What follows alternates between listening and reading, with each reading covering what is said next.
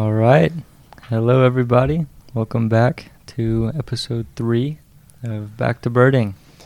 This is your host, Patrick Higgins. And this is Luke Thompson. Welcome back, everyone. We are happy to be back. Christmas is just around the corner, and I think we are both officially done with our schooling for the semester. As of about 2 hours ago for me, I finished my stats exam, so... Awesome. How did that go? Decent.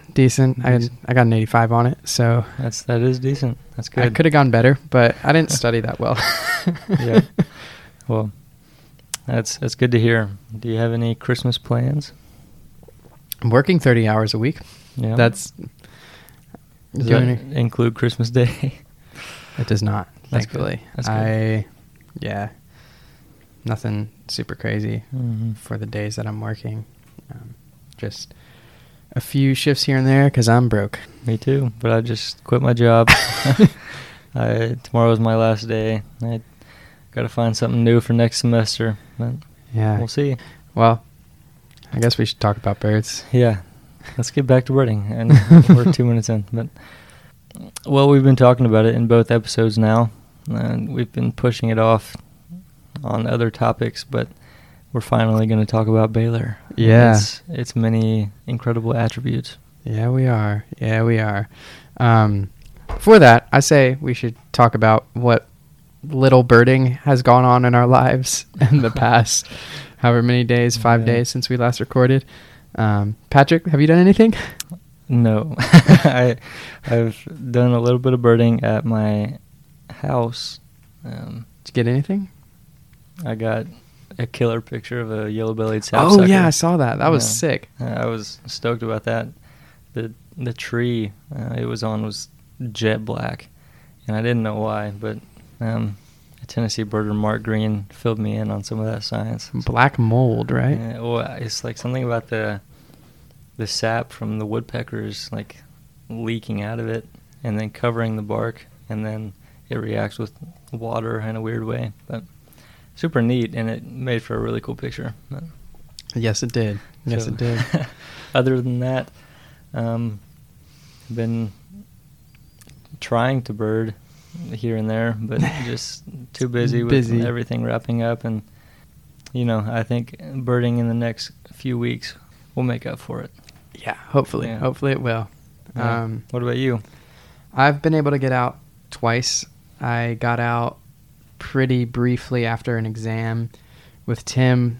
He texted me recently. It was like, I got a spot to scan for the roosting gulls on Chickamauga Lake, but it's a little bit sketchy to get there, which really intrigued me. I was like, oh, that sounds perfect.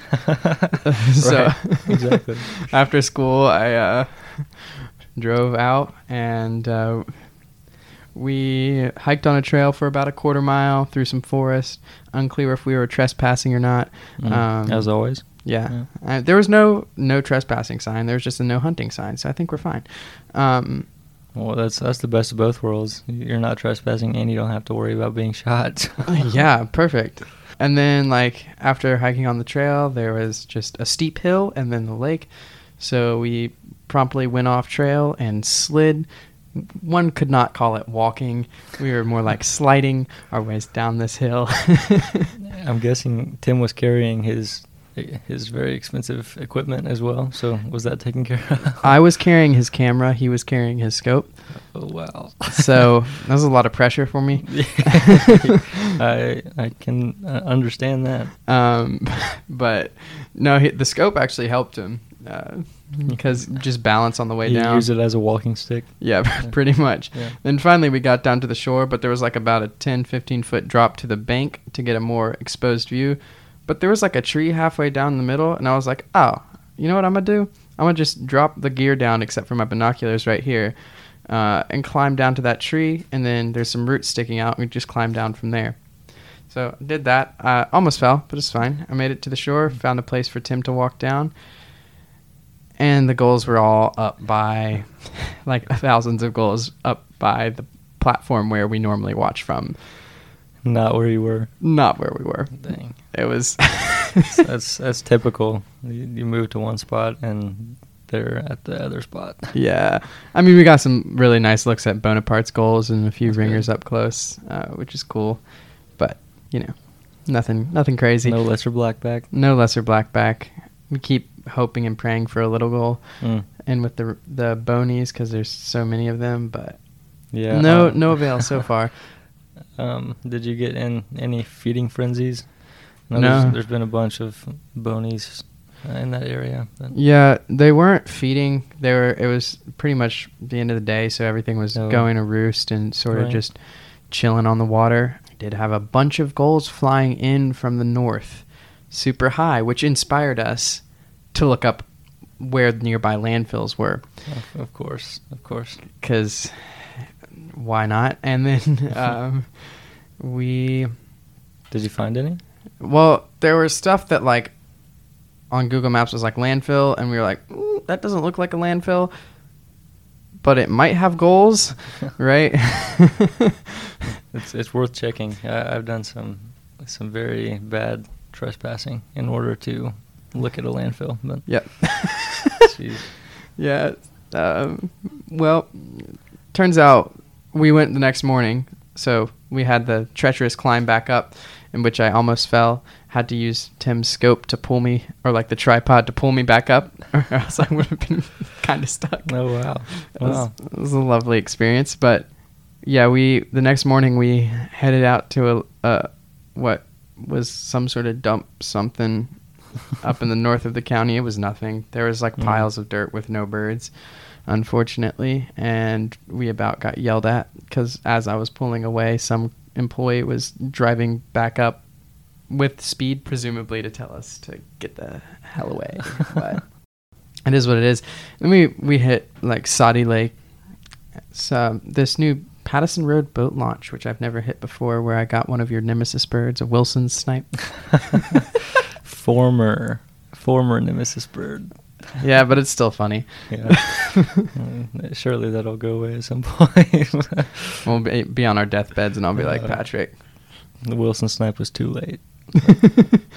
And then we hit Old McDonald Farm, which is a bunch of cornfields that have been like cut and plowed. Maybe Is that where the horned lark and longspurs were? Yeah, there haven't been longspurs yet. Oh, there. really? Maybe that was an old record I saw. But. There's probably an old record from there. It would make sense. That's what we were thinking going there, like longspur. Mm-hmm. We had no longspurs. We had no horned larks. We had like once or twice something where Tim was like longspur and then couldn't confirm it. Mm. We did have a bunch of pipits, including pipits that flushed and then landed on a telephone wire and walked on it. I've only ever seen one pipit on a telephone wire, and it was out of place. It was weird. I was like, oh, those are pipits on the wire. What? Yeah, very odd. Yeah, but, I mean, besides that. Yeah, any Brewers blackbirds? Nope. We had no blackbirds. Really? Yeah. We were really rushed through the day generally, though, because I had to get to an exam by 1 p.m., and we were far up in the north. Actually, we made it to Hiawassee to check super quick. Wow.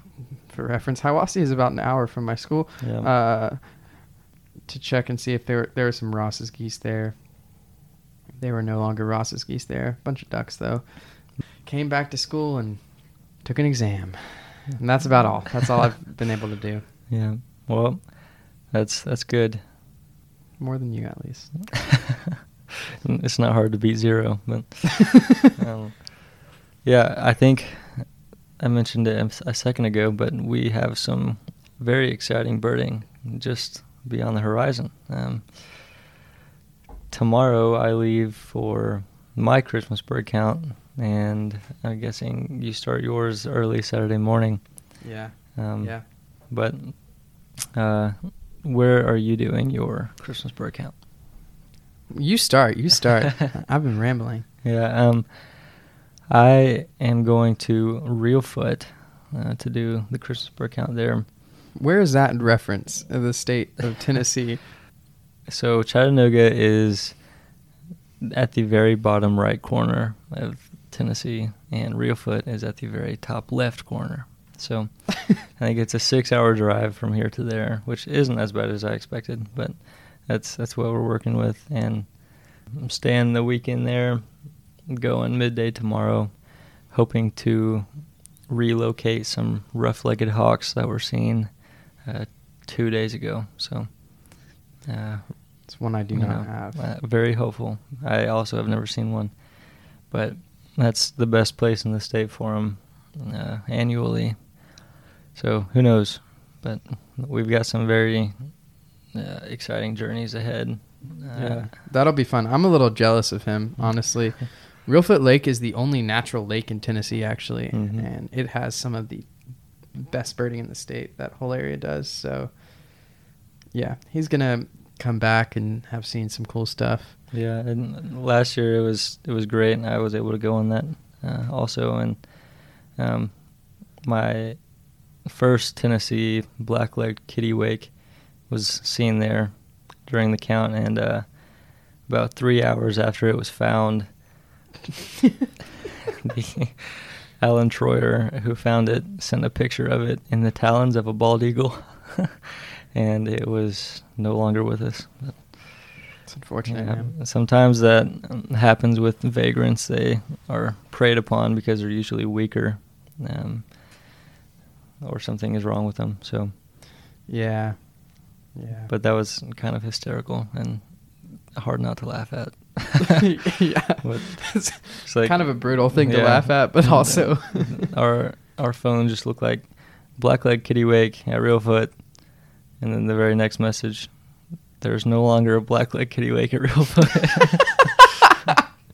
So that's what we were working with. But yeah, some super cool birds there. I know the short-eared owl was really regular there on some of those farm fields. So I think we're going to try and do some of that. But do you have short-eared owl?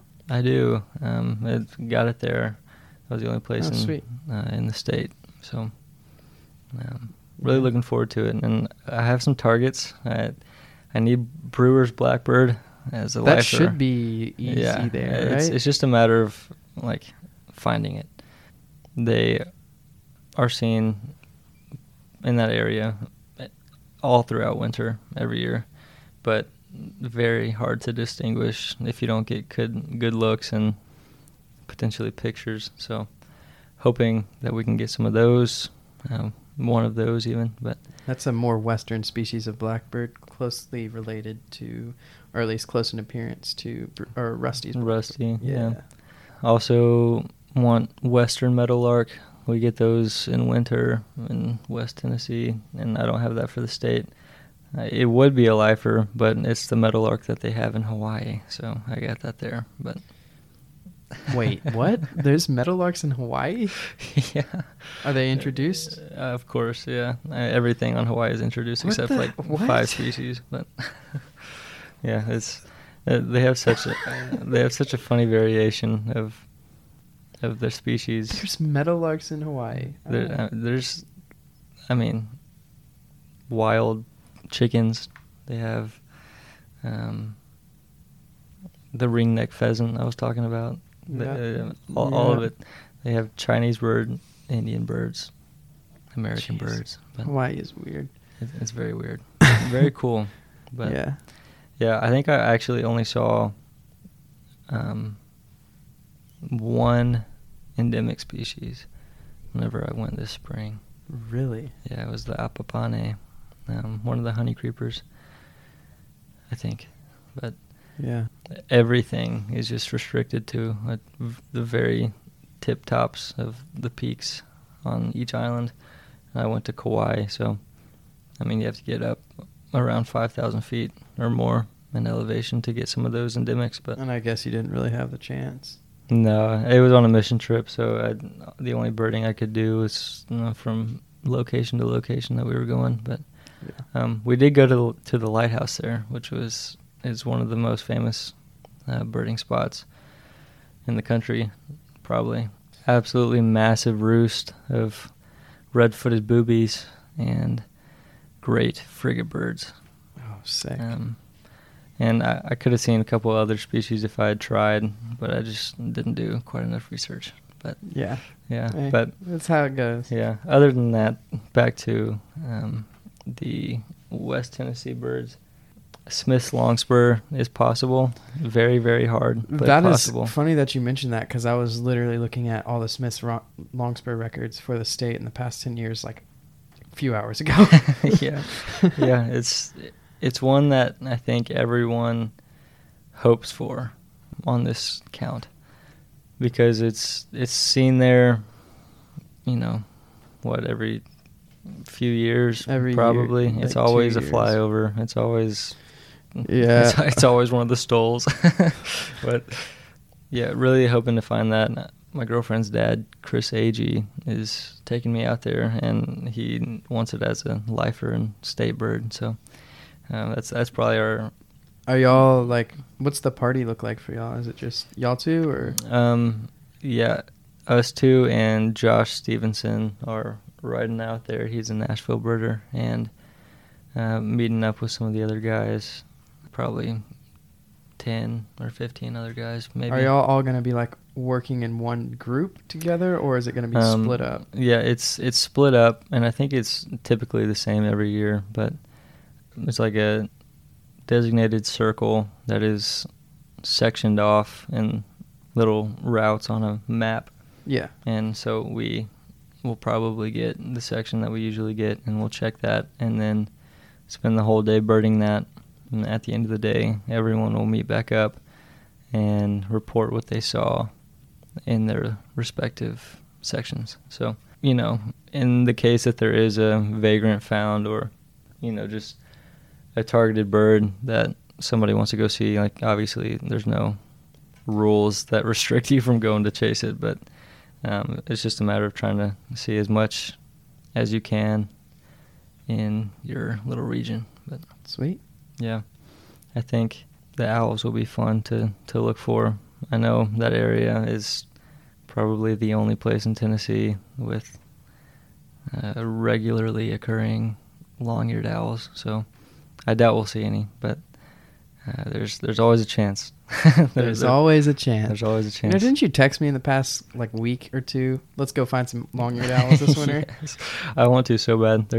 I feel like owls are much more widespread than we think. 100%. I think saw-whet owl here in Tennessee is. Yeah, I mean, last year Ruben found one in Tennessee. In Nashville. Yeah. Just listening for them. I think that's really the case, is just people don't find them because they're really secretive during the day. They don't call that much. And yeah, and they're small. And there's almost no chance of seeing one otherwise. So even screech owls are, difficult to find, and vastly underreported. Yeah, and they are extremely frequent. So it's just a matter of really trying for them, and then you can find them. But if you're just birding on a regular day, you just won't see them. But yeah. But yeah, I would love to really focus on some owling this winter. That would be awesome. I am game. Yeah. Who knows? But about a month ago, at the beginning of November, I was in North Georgia on a little retreat with my college ministry, and I was birding at about 7:30 in the morning, and I heard a call that I had never heard before, so I immediately started recording, and it only called one more time, and everyone is stumped. To this day, no one knows what it is, but it does sound exactly like a boreal owl. Which, by the way, if it is, I would be speechless. I would I think stop birding. Who knows? But I've had all kinds of suggestions. I think northern flicker, turkey, frog, groundhog. I feel like we've already talked about this here. Yeah, probably. But anyways, that's I don't know. I think that would be incredible, and I really do want to just find out what it was, even if it wasn't even a bird. But yeah, that's on my eBird if anyone wants to go listen to that. Yeah, we'll link it in the description of the show. But yeah, there's some cool owls in the area over winter. So Yeah. Wow. But yeah, what does your Christmas bird count this weekend look like? Shocker at Baylor. I'm doing the Chattanooga count. So me and the guy who just moved here from Idaho, his name is Austin, we'll be hitting up Baylor. Is his name Austin Young? Yes. I just got a friend request from him on Facebook. I'll accept that. Shout out to Austin. Yeah, we're going to hit Baylor, but hopefully we're going to try for owls in the morning. I'm hoping to get You said you're waking up at 4:30? No, I'm getting to Baylor at 4:30. I'm waking up before that. Probably 3:45. Okay. Wake up call. Understood. Unless I sleep on campus, which I don't think is allowed. So maybe. Yeah. Might be worth it. Yeah. So are you only doing the campus, or are you going further? So we're going to go over to Williams Island. I have a couple kayaks that inherited from my grandfather that we're going to take out to Williams Island. So Baylor is on the Tennessee River, and just across from us there's an island which has some really incredible birding. Yeah, it's a pretty large, massive land. So yeah, it's like perimeter is like over 4 miles. It's a pretty big island considering the size of the river it's in. Right. There's a bunch of fields. There's a really good field for sparrows, and then a bunch of fields that they grow hay on, which might have some cool stuff on it this time of year, and some cows, just to get a cattle egret in December. And there's a good little pond on there that should have good ducks on it because it's private property. I have gotten access from the people who own it. It's private property, so no one's over there hunting, and nice. It's completely undisturbed, so there should be ducks, and hopefully there's some holdover great egrets there or something. Yeah. Yeah, it should be cool. We'll see. I've thrown out some very optimistic numbers for the Such species as? count that we'll get. So I said 75 to 85. What did I say? 75 Yeah, range? I think 75 was... Like, I think we will get 75. Knock on wood. But we'll see. I think if we have a really good day, we could push 85, but I don't know. It really just depends on the day. Yeah. The amount of diversity of ducks over on that pond, because Baylor's been kind of dismal for duck diversity recently. Mm-hmm. I went out and counted the ducks and scared them through, and it was 62 mallards and nothing else. Mm-hmm. It's all right. It happens. Yeah. But, Are you expecting any vagrant species? On that count? Yeah. I mean, nothing's like really, I would say, as expected. I would hope for something like a horned lark or a longspur to show up. Some of those fields? Yeah, on Williams Island, some of those fields would be good. I don't know. We can dream, right? Mm-hmm. And we can say tropical kingbird or fork-tailed flycatcher. Yeah. Who knows? Those two are vastly overdue for the state. Yeah. And I think fork-tailed flycatcher is probably even more expected than tropical at this point. It's looking at the records around us, it seems like we are one of the last states in the eastern U.S. to get one. Yeah. It doesn't make sense. Why don't we have one? Like, we have a Cassin's kingbird, which I know doesn't make sense.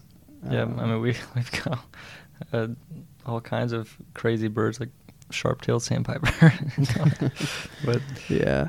I think it'll be Ancient seen. Merlet. I think it'll be seen here soon. I think so many people have it on the mind that it's just going to happen.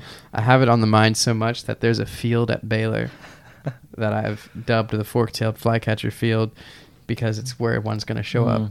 So we have ash-throated flycatcher bridge and fork-tailed flycatcher field now. Yeah, the fork-tailed flycatcher field, it doesn't really deserve its name, though.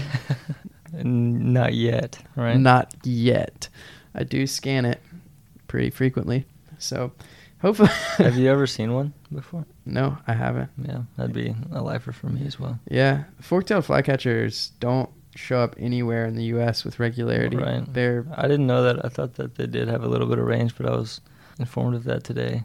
But yeah, I probably could have seen one in Honduras if I had tried. But yeah, they have multiple subspecies from what I know, and all through Central and South America. And so, the birds that we actually normally get in North America are austral migrants. So they're heading to their wintering range, so they just overshoot a bunch. So from somewhere, say Chile, Argentina, Brazil, or something, and then they're flying north, and they overshoot a bunch, or we'll get reverse migrants. It's just stuff like that.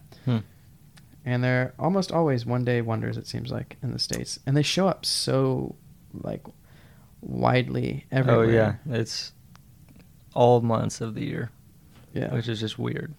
like all months of the year in all parts of the country. Mhm. I think I missed a fork-tail flycatcher by a few days in Virginia Beach a few years back. Really? Yeah. I was like monitoring it, and it had actually stuck a couple days, which is weird for them. Or I guess maybe not super weird, but most of them are 1 or 2 day wonders. And I missed it. It is what it is. I'll see one eventually. Yeah. But this is a really cool bird. They're picture for those of you that know what an eastern kingbird looks like. It's like an eastern kingbird with a scissor-tailed flycatcher's tail. So that's a little bit smaller than a robin, white below, gray on top, sort of a black cap, and then a super, super long forked black tail. Yeah, and stunning bird. They're really super, super cool. I would love to see one. Would you say that's one of your worst misses? Or? No, it doesn't feel like a miss. I was like 11 at the time, so it wasn't like a painful thing or anything. I think kelp gull, probably my worst miss. Do tell. I was in South Texas at the time that shoot. Brownsville Oh, God. landfill had one, and I was about an hour late and 3 hours early. No. It was seen in the morning, and then was not seen for about 4 or 5 hours the day I was there, and that's when I was there. And then that evening it came back, and a bunch of people got to see it. But I just didn't have time to stay. So, but I mean, with a goal like that from this southern end of South America primarily, that's, I mean, unreal. But yeah, that's rough. That is rough. Wow. Yeah, but I mean, I also was not on any good local chats for South Texas, or otherwise I probably could have chased it a little bit better. But it happens. It happens.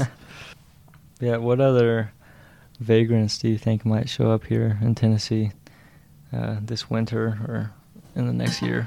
I don't know. One that I dream of is slatyback gull. I think that's definitely. I think it's a possibility for sure. It's shown up. It's probably one of the most expected at this point. Yeah, it just depends on if you can get a landfill with good viewing. So, and you get lucky. But yeah, I really like their banding code, S-bag. S-bag, that's pretty funny. Because they also just look mean, so it really fits. Yeah. There's speaking of gulls, the yellow-footed gull was just found in Texas, right? In Texas, yeah. And speaking of Texas, like on our last episode, they're just on fire. Oh, I know. And like, it wasn't even known when it was reported. It was posted to a gull ID group on Facebook, and then it's a state first. So Texas is on fire. Yeah, I have no idea what their state list is up to now. Yeah. Nothing will beat California. I don't know. Wait, hold on. Sidetrack. We're going to check the Texas state list. Any bets on what the state list for Texas is? I'm going to say 575. I'm going to say 602. Let's see. 675. Holy crap. 100 more. That's on eBird, so Whoa. I don't know what the official state list. Yeah, it's probably like 680 or something. No, I would say actually the official state list is probably less because California on eBird is, I think, like 702. Let's see. But the official state list is, I think, 676. Yeah, California is 706, but the official state list is 676. So I think eBird counts a couple exotics and other birds that didn't make it through with the committee. So Texas is probably in the 650 range officially, whatever that means. In quotes. Yeah. Wow. Man, I love Texas. And we do have I want to go back. a couple friends there at the moment. Nolan Walker got a shout out last episode, but he will again this one. He's guiding down there, so Yeah. turning up some great numbers this winter. But Ryan Rodriguez is a birder even younger than us, and he's doing incredible things down there as well. Is he actually younger than us? Yeah, I think he's Really? just 17 or something. That's but- insane. God, I've Yeah. never felt old before. But yeah, that's some of my favorite birding down there. I'm going to try and get back there this spring to Galveston. So hopefully that works out. But yeah, now we could talk some more about Baylor. Yeah. I've been going to school here since I was, how old was I? 12. So 6 So years. you started in 6th grade, I think? Yeah, I started here in 6th grade, and I've been birding here since 6th grade, and it's incredible. I've seen 213 species here. The campus list is all I care about in life. Without my campus list, I would just perish off the face of the earth. Seems like your priorities are straight. Yeah, 100%.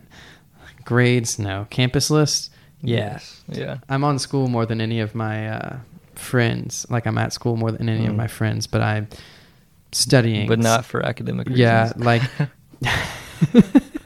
like, I look out the window in class frequently to see what birds are out there. Well, you have a good record from doing that. Yeah. So back in 2021, I was in Spanish class, but it was the day after the remnants of a hurricane had passed through. So I was like, oh, there's a high possibility for something crazy out the window.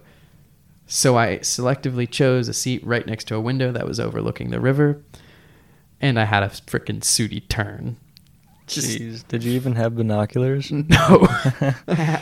Jeez. I had, thankfully it was an immature, because if it was an adult, it would have been bridled or Sooty. I wouldn't have been able to tell, but it flew like right next to the window, like not right, but like close enough to see it well. That's so cool.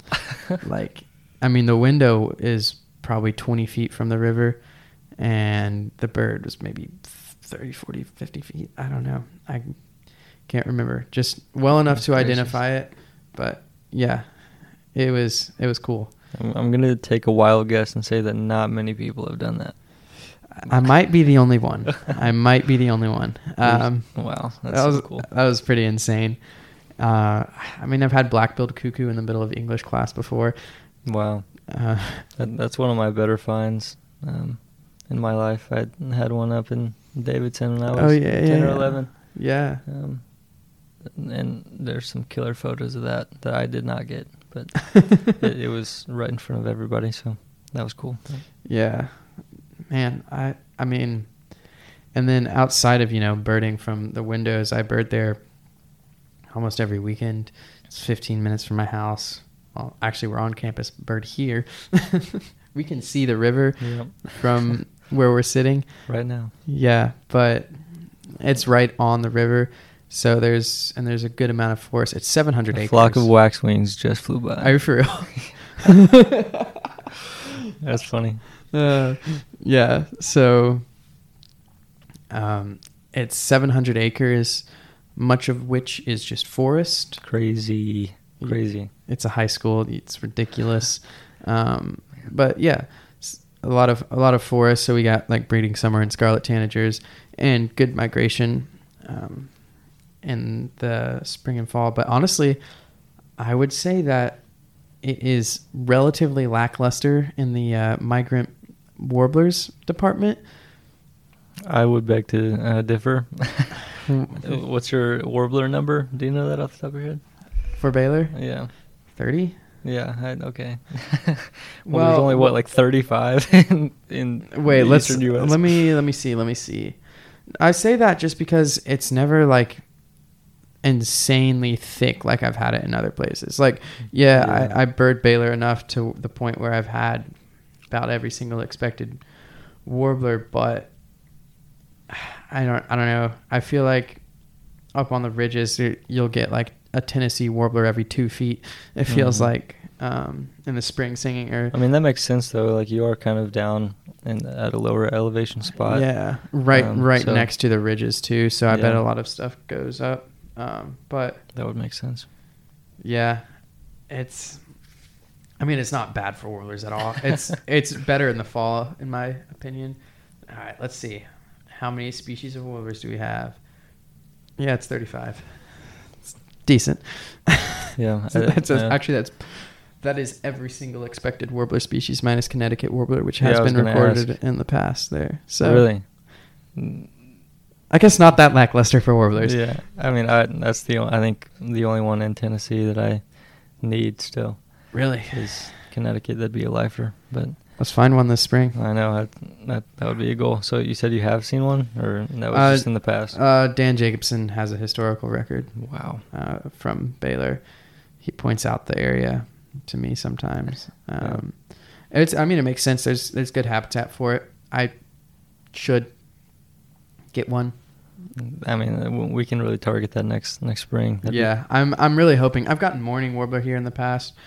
It's great for like northern water thrush and stuff. Mm-hmm.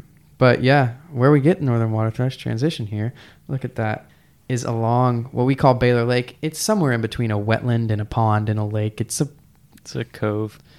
Yeah, it's where Stringer's Branch and Mountain Creek pour into the Tennessee River, and it just flattens out, and there's a body of water that is made progressively worse by Baylor not knowing how to manage it well.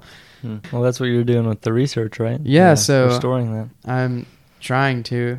It's going to become a forest with 2 streams going through it in the next few years if something isn't changed, though.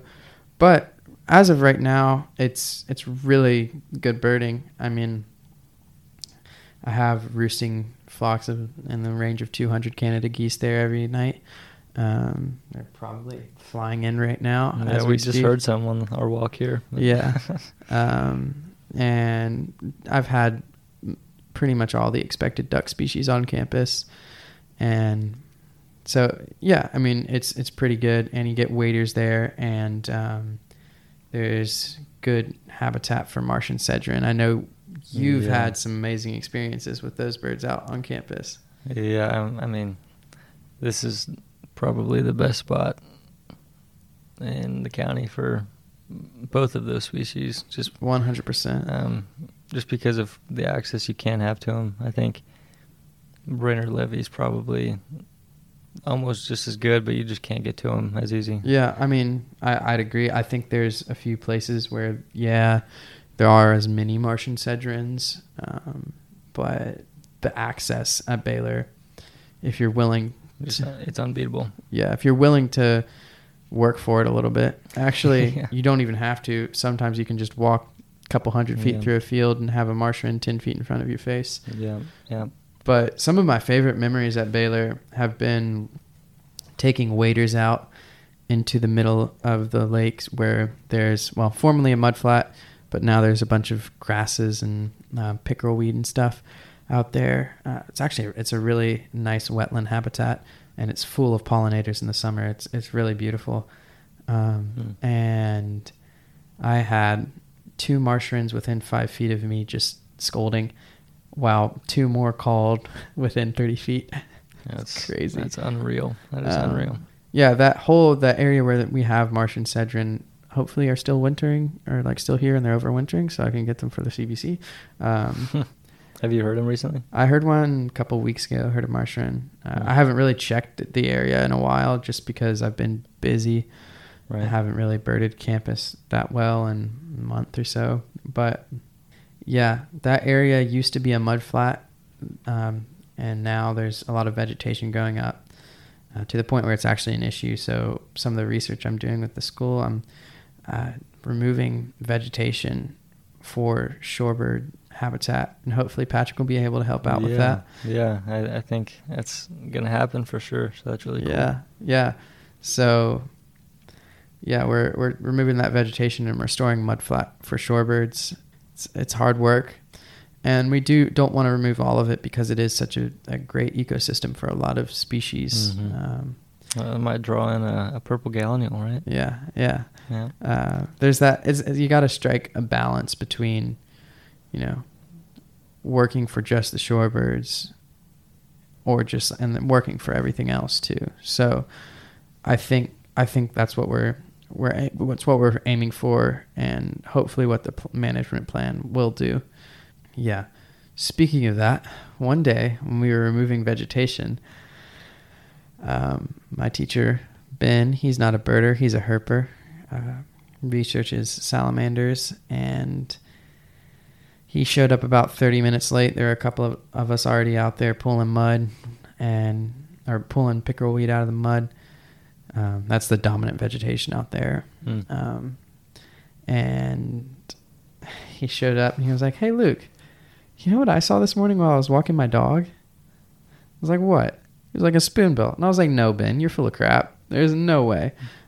Roseate spoonbill is a species of wader that is pinkish, and it's got shockingly a bill shaped like a spoon. So it's about the size of like a little blue heron, so half the size of a great blue, a little less than half the size of a great blue, I would say. And they can be hot pink. They can be hot pink, but the young ones are sort of a pale pink. Yeah, the juveniles do kind of lack some of that extreme color, but like down when I've seen them in Galveston, holy cow, they're gorgeous birds. Yeah. I actually have a roseate spoonbill feather on my bedside table. Really? That's sick.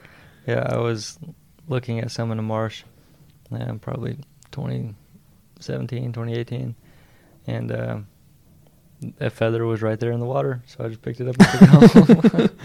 Hey. I've got it on my Audubon painting collection book in my house. Sick. So yeah, that's cool. But yeah. Well, yeah, that bird was insane. Yeah, so it's like 15 feet from a path. Yeah, like we were out there removing vegetation, and I was like, okay, I can't check right now. I'll see it if it flies off. And so we got back, and I almost actually drove off without checking. And then I was like, oh wait, Ben said he had a spoonbill. and I pulled over, and yeah, there was a spoonbill. Literally. Crazy. I mean, this 10 summer, or 15 feet away. Yeah, this summer they did kind of explode in the same way that limpkins did, but not quite to the extent at all. But I think at that time when that one showed up, we had like 5 or 6 at the Duck River in West Tennessee. Yeah.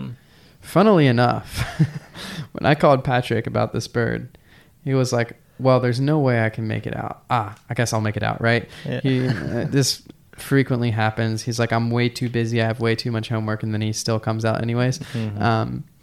That's, for good or bad, it happens. But what he ended up having to do that day, do you want to tell everyone? So I was literally on my way to the Duck River unit to go ban some wood ducks. And I was really hoping to see the 5 spoonbills that were there at the time. And then he calls me and shows me a picture of a roseate spoonbill right there on Baylor Lake.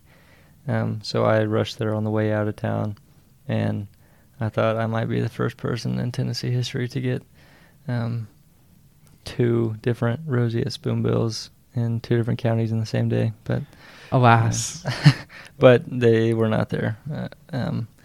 At least I could not find them whenever I got to the Duck River unit. So I got one roseate spoonbill. That's still pretty great. Will absolutely take it. But. Yeah, that was a really awesome record right there. Mm-hmm. That exact spot has also had what I would say is one of the best birds I've found on campus. I don't know if it's the best ash-throated flycatcher. We've talked about it before on the podcast, but walking to my car to get my phone for a recording of a blue-gray gnatcatcher because it was a late bird, and I was like, I guess I'll get a recording to make the reviewer happy. Yeah. And I snagged my phone, and I was parked right next to the Red Bridge, which is where the spoonbill was seen from, about 10 feet from that bridge. Yeah. And I was just double checking, making sure there wasn't anything weird. And oh my God, there was an ash-throated flycatcher, like the 5th bird I looked at. Yeah. Baylor just keeps producing. And I guess going further back before this summer and before I started birding with you, what were some highlights other than the Sooty Tern? Nelson sparrow is one that stands out. This was a couple years back, I think 2020 actually, and I was walking along the edge of the lake with just a little strip of grass that actually had me thinking LeConte sparrow, like dreaming LeConte sparrow, because this strip of grass is like nothing. Aren't we all dreaming LeConte sparrow? We are. But this strip of grass is nothing compared to the great habitat that is on the rest of campus for, a LeConte Nelson Sinslow sparrow. Mm-hmm. I know I actually made a figure of all of that one day when I was bored and sent it to you. Oh, yeah. You just mapped out every single patch of grass across 700 acres. Yeah. I don't pay attention in stats class. Hey, you're done with that exam now, so. Well, that was the first semester exam. Bummer. A whole nother semester of it. But anyways, walking along this really crappy strip of grass, and we flushed a Nelson sparrow. And then it disappeared. It never perched up. We have no idea where it went. It probably flew the 10 feet into the much better or much more expansive habitat, never to be seen again, unfortunately. Yeah. But do you want to describe a Nelson sparrow briefly? Yeah, so this is a tiny little sparrow that breeds, at least the subspecies that I got, breeds in the prairie region of the United States in marshes, and it is a brilliant sparrow. I have one of the best. It's bright orange underneath with bright orange on the face, and then sort of a dark brown back with some beautiful white streaking, very crisp patterning overall. Some some gray thrown in there. Some what? Some gray thrown in. Yeah, on the nape, and that's how we identified it actually. The key difference between LeConte's and Nelson's. That's right. Yeah. Yes. It's a beautiful bird. It is a beautiful bird. I really wish that bird would have perched up for us to get good looks and pictures of, but unfortunately no. But I still have a Nelson sparrow on campus. That's great. That's in West Tennessee. All of our sparrow numbers are much higher and more frequent than out here in East Tennessee. So, any of those three are highly sought after and incredible birds to get. So, speaking of Henslow sparrow, we got something to look forward to in the spring. There is allegedly a location within an hour of here. Actually, honestly, I think 30 minutes from here, maybe 40, which allegedly has over 100 singing Henslow sparrows. Are they breeding? Yeah. No way. Yeah. 100? 100. Is that true? Like, who did you hear that from? Heard it from Tim, who heard it from a friend, who heard it from a friend. So who knows? We've scouted the habitat on Google Maps, and it looks perfect. Really? I know it came from a relatively reliable source. There's a bunch of fields up a county north of us that are not checked. Which county are you thinking? Sequatchie. This is Sequatchie County. Yeah, and Meigs. But So much habitat up there.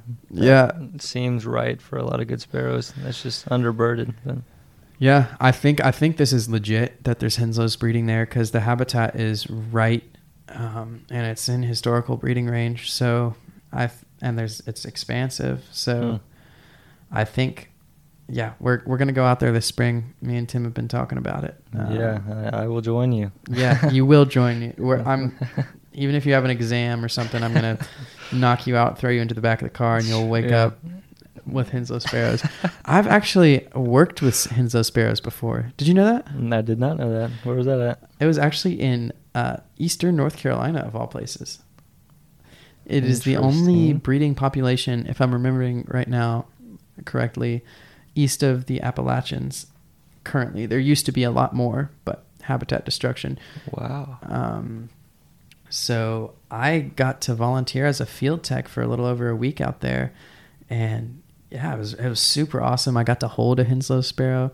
Nice. I'm probably one of the only people in the world who have held both Bendire's thrasher and Henslow sparrow within 3 months. And yeah, I got to spend a lot of time with them. It was a really, really neat experience, and that grassland was gorgeous. Yeah, there's something about marshes and grassland that really just captivates me. Me too. I think the contrast between gold and a green tree line in the back just does something to you. But yeah, I love that, those type of birds too. I've always been obsessed with like the Martian Cedron type birds, and then like that group of sparrows, Henslows, LeContes, Nelsons, like as long as I remember, past like 3-4 years. And yeah, I actually wrote an English paper recently about finding every single wren in the genus that Sedgwick Martian are in. what is that genus? That's a good question. Give me 2 seconds and I can find out. There are currently 5 species in that genus. There are probably upwards of 7 to 10 in reality. The reason I say that is grass wren has so many disjunct populations with different like breeding biology. So like central Mexico to the southernmost tip of South America, open grasslands and marshes at sea level up to like Paramo in the high Andes. So like I'm reading off of the eBird page, and that's all just crazy different habitats that are, it's probably distinct, and there's distinct looking plumages. So we have this, that. That does look just like a Cedron. It used to be in the same species as a Cedron. So wow. Yeah, I've never heard of that bird. It was split recently. But that genus is Cystopterus, I think. Rolls off the tongue. Yeah, however you would say that. But there are 3 species in Central and South America, 2 of them which are Paramo specialists and are really sick. Endangered. Yeah, this is the Apolliner's wren, and that is endemic to the high Andes outside of Bogota, Colombia. And then there's the Merida wren, which is endemic just to a few mountains in Bolivia. And I can't remember which, but one of them has 2 different subspecies with really distinct breeding behavior, which is interesting. And could be a split or could just be 2 subspecies. It's very, very much a tangent. But yeah, they're really sick birds. I really hope to see them. Do you want to briefly explain what constitutes a lot of splits or lumps? Yeah, so a lot of it is based on genetics. Yeah. So how far apart genetically 2 species are, or 2 populations, I guess. And then also differences in song or call notes. A lot of the time will be part of that, something that will back up a split, as well as plumage differences or breeding behavior, or generally like habitat preference. All of these overlapping will lead to a split, and if there's not much difference, that could be a lump. Pre-zygotic and post-zygotic barriers for those splits, and then if they decide that it's just not enough, Yeah. then they bring them back sometimes. Yeah. I know Pacific Slope and Cordilleran, those two flycatchers just got lumped back. For good reason. Hmm. I like having seen both of them. It's the same bird. There are two populations, and if you're in the heart of their populations, yes, there's different, but there's so much overlap, Mm-hmm. and the calls overlap. Everything overlaps. Another thing that you look for with lumping species or splitting them is if they overlap and interbreed. So, Right. for example, a future split that I strongly support is the two warbling vireos. So eastern and western, they overlap in some areas, and they breed in the same forests in some areas, if I'm remembering correctly, and they do not hybridize at all. Really? Yeah. Are they distinguishable at all by sight? Mm-hmm. They are. Interesting. Yeah. Yeah, it's really interesting to hear about some of the science around some of those splits. It also begs the or- question, what is a species? Right, again. But like winter and Pacific wren used to be one species. Yeah. Pacific obviously being on the Pacific coast, and winter being over here with us in the east. They look identical, but they have different calls, and they don't breed together. So they were split for good reason. But you also have species like song sparrow that from the eastern U.S. to the western U.S. look completely different. They just Completely. large, different colors. Like, But man, the it's just very wild, and those are still the same species, and they'll probably stay that way. So the interesting thing with the song sparrow is I think the reason it is still the same species is it's not like a abrupt stop. It's just it's gradual. gradient. Yeah, Right. it's a gradual change so- all across the range. It's really cool. Whenever I got to go to the Smithsonian, they had the entire gradient laid out in a line. So that was really neat to see it just go from smaller, redder browns in the eastern ones to larger and more grayer browns in the western. Have you ever seen pictures of the Aleutian song sparrows? I have not. They're wild, man. Aleutian song sparrows. Yeah. So Aleutian Islands in Alaska. I mean, the Aleutian Islands have a bunch of weird stuff going on with birds. For example, they have rosy finches that are like almost twice the size of normal gray crown rosy finches. Are those migratory birds, or? I'm pretty Do sure they they're just stay there? residents. Really? Don't quote me on that, though. Gray crowned rosy finches have been kind of exploding this year. Let's get one. I know, that's one I looked at to see if there was anything coming a little bit further south, but there hasn't been yet. Hopefully, man. Hopefully.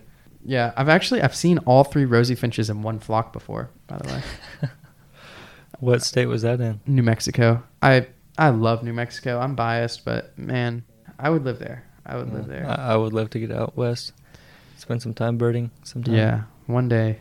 We're kind of running out of time, so I'll Yeah. say this one thing, and then we can call it. But the rock ptarmigan, I think it's rock ptarmigan. They are super dark on the island of Attu, like much darker than any rock ptarmigans elsewhere, which makes sense because I think they have more volcanic rock where they're trying to camouflage from. But like the closest populations are pretty far away, and who knows, that could be a potential split in the future. There's Wow. so many of potential splits. This is all just really North American and some South American species we're talking about, but I mean, there's worldwide so many species that are understudied and are only now getting attention that could constitute a split or a lump. 100%. So, I mean, like looking into, say, the islands in the Caribbean, I was talking to David Hawley about this. There's 4 subspecies of house wren that are just not house wrens. Like they're just not house wrens.